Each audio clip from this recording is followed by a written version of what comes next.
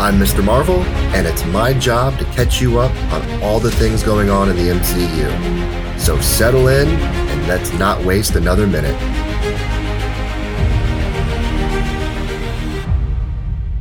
Welcome to episode 12. Today we are going to take a deep dive into all the cameos that appeared in Doctor Strange in the Multiverse of Madness. So if you have not seen this movie, I would advise to save this episode until you do, as this will be full of spoilers. And I mean some big movie ruining spoilers. I'm not going to go through these cameos in any particular order. So we are going to start with the biggest. And when I say that, we are jumping right into the Illuminati, getting the introduction started off with one of my favorite characters, Black Bolt, played by the one and only Anson Mount, reprising his role from one of my favorite Marvel ABC TV shows, Inhumans, that did air back in 2017. Now, if you are not familiar with Black Bolt, then you have come to the right place. Black Bolt first appeared in Fantastic Four number 45. Now, he is the king of Atalan, and this is where the Inhumans live. His powers include superhuman strength, flight, particle manipulation, limited telepathy, and destructive hypersonic voice. Now, he is most notably called Black Bolt, but his real name is Blackagar Boltagan, which Doctor Strange had a quick-witted response to hearing his name, bringing us to Captain Carter, someone we have all been waiting to see brought to life on the big screen since her appearance in the What If episode. What if Captain Carter were the first Avenger? But I bet you didn't know that the first appearance of Captain Carter was in Exiles number 3, published by Marvel Comics in 2018. Haley Atwell was born to play Peggy Carter, and this gives her, I believe, her 7th cameo appearance as portraying Peggy Carter throughout the MCU, which she is now right on the heels of Tony Stark. Now, even though this version was chopped in half by her own shield, I don't think it will be her last appearance within the MCU. We also had Captain Marvel. However, this variant was one that we all hoped was going to be Superior Iron Man.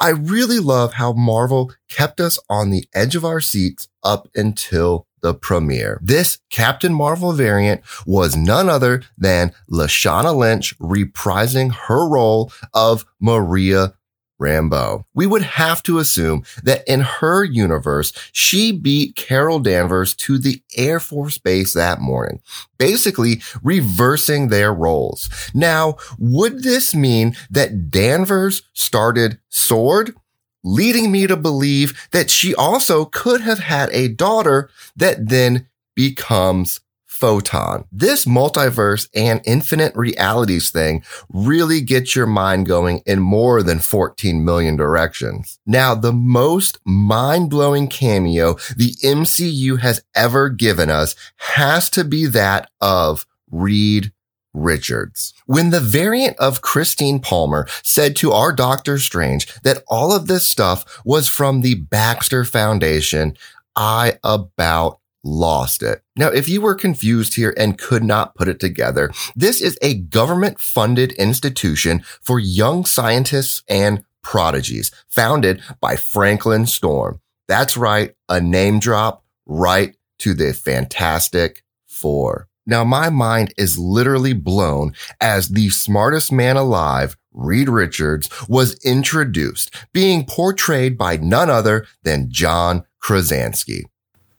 The smartest man alive, Reed Richards of the Fantastic Four. Now, this is an awesome introduction into the Fantastic Four, especially stating that he has 2 kids, leading me to believe that that means we have the possibility of an introduction to Franklin and Valerie, aka Powerhouse and Brainstorm. But I won't hold my breath on that one. Just know that I am happy we are still getting a new Fantastic Four movie in the near future, leaving us with our last Illuminati cameo, one we all knew about, so no surprise here. Sir Patrick Stewart reprising his most notable role. Nope, not Captain Picard, the iconic Charles Xavier, better known to us as Professor X, first introduced in X-Men #1 back in 1963. Now, he was sporting the iconic yellow hover chair and green suit, taking me back to the early 90s cartoon TV series. I do really wish Marvel had not put his voice or any aspect of him in the trailer, because it would have been so much more exciting for this to be a surprise. Either way, it was awesome. This concludes the Illuminati cameos. Let's see what else we had throughout this movie. Back at CAMEOS, we saw Master Hamir. Now, if you remember in the first Doctor Strange movie, Doctor Strange thought that he was the Sorceress Supreme. We also got to see Sarah for the first time, who was the love interest of Wong, giving her life to destroy the Darkhold. We also got a minor role from Dr. Nicodemus West, sad and depressed as he was blipped and lost everything. My favorite cameo here was that of Bruce Campbell. However, my speculation of seeing him finally suit up as Boulder the Brave was incorrect. Now, I was kind of upset by this, but with his history and friendship with Sam Raimi, he got to be Pizza Papa, who not only had a spell cast on him by Doctor Strange, but also gave us a fourth wall-breaking end credit scene. Speaking of credit scenes, that brings me to my last cameo, the incredible Charlize Theron portraying Clea. Now, back in my episode #1, I called this. I have known since February she was going to appear in this movie. Let me break down Clea for you, just like I had to when I saw this movie for the first time, as no one had any idea to this character's identity. Most people thought it was Psylocke. Clea's first appearance took place in that of Doctor Strange, Strange Tales #126 back in 1964. Now, Clea is from the Dark Dimension, and she is related to Dormammu.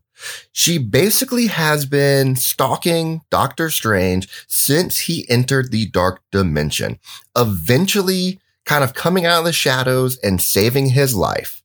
She then becomes a disciple of Doctor Strange, and eventually the love interest, and finally his wife. The fact that we are going to get another appearance by Doctor Strange makes me think that with Clea by his side, we would be led to believe the Defenders could be coming back, as they helped them out a lot throughout the comics. And with all this Disney Plus talk about rebooting Daredevil, Iron Fist, everything, all we need is a new Jessica Jones and Luke Cage, and there's our Defenders. Then, of course, we had the appearance of Tommy and Billy, which I am still curious as to if they actually had their powers. Also, 3 Doctor Strange variants, along with what I will still classify as Zombie Strange. A not so powerful Wanda variant, the Christine variant, and of course the Mordo variant, who is still a dick. Oh, and I almost forgot about Rentar. I could also go as far as saying the existence of Ultron, as those Sentinels were following his commands, leading us to the end of our deep dive into the cameos that appeared in Doctor Strange in the Multiverse of Madness. Let's talk about this week's Instagram games, starting off with Tuesday's This or That Villains and Heroes edition. Ironmonger vs. the Hulk Buster.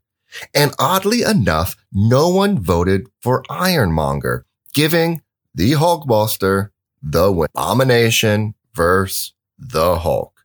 And Hulk smashed the competition with the win. Hela versus Cersei. Though she is gone, well, maybe, she is certainly not forgotten. Hela with the win. Saving the best for last, the Scarlet Witch versus Agatha Harkness. The clear witchy winner was the Scarlet Witch, as I cannot believe that absolutely no one voted for that nosy next door neighbor. We will match these two up again once House of Harkness comes out on Disney Plus. Next up, we had our Friday's favorites, Fantastic Four edition, matching up the 2005 characters with the 2015 characters. Now, this one did not go over as well as I had expected it to, because we paired up Ben Grimm versus Ben Grimm. We paired up Johnny Storm versus Johnny Storm. We paired up Susan Storm versus Susan Storm. We paired up Victor Von Doom versus, that's right, Victor Von Doom. And we paired up Reed Richards versus Reed Richards. And the outcome was unanimous. Not a single character from the 2015 movie won. I mean, honestly, I'm not surprised by the outcome of this one, as the 2015 Fantastic Four is in my top 5 worst MCU movies. But I had to drop this one to lead into the last piece of the game, as it was unanimous. The 2022 Reed Richards was by far the best. And I do hope we get to see him again. Thanks to everyone that played along this past week. And I hope you are ready for what's coming out this week. So make sure you are following at Mr. Marvel's Minutes on Instagram so you don't miss out on the fun. And don't forget to check out the Needlessly Nerdy Network. And you're probably asking yourself, what is that? Well, the Needlessly Nerdy Network is a conglomerate of podcasts and blogs that provide entertainment, news, and reviews about all things nerdy, including movies, TV, books, video games, tabletop games, cons, pulp culture, and more. So for more nerdy podcasts, head on over to needlesslynerdy.com. You can also click the links in the description for this episode.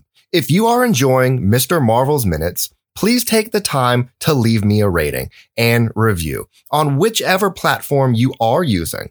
And don't forget to share this podcast with your friends and family so they can join in on all the fun too. Make sure you click that little bell so you'll get notified first when we release a new episode. As always, thanks for listening, and make sure you are following me on all social media platforms. Just search Mr. Marvel's Minutes. Mr. Marvel's Minutes is brought to you by Crafts by Spooky Blonde, where it's spooky, but with some pixie dust. Just search Etsy for Crafts by Spooky Blonde. You can also become a Patreon to help us keep the mic on. The Needlessly Nerdy Podcast Network, your source for all things nerdy. www.needlesslynerdy.com.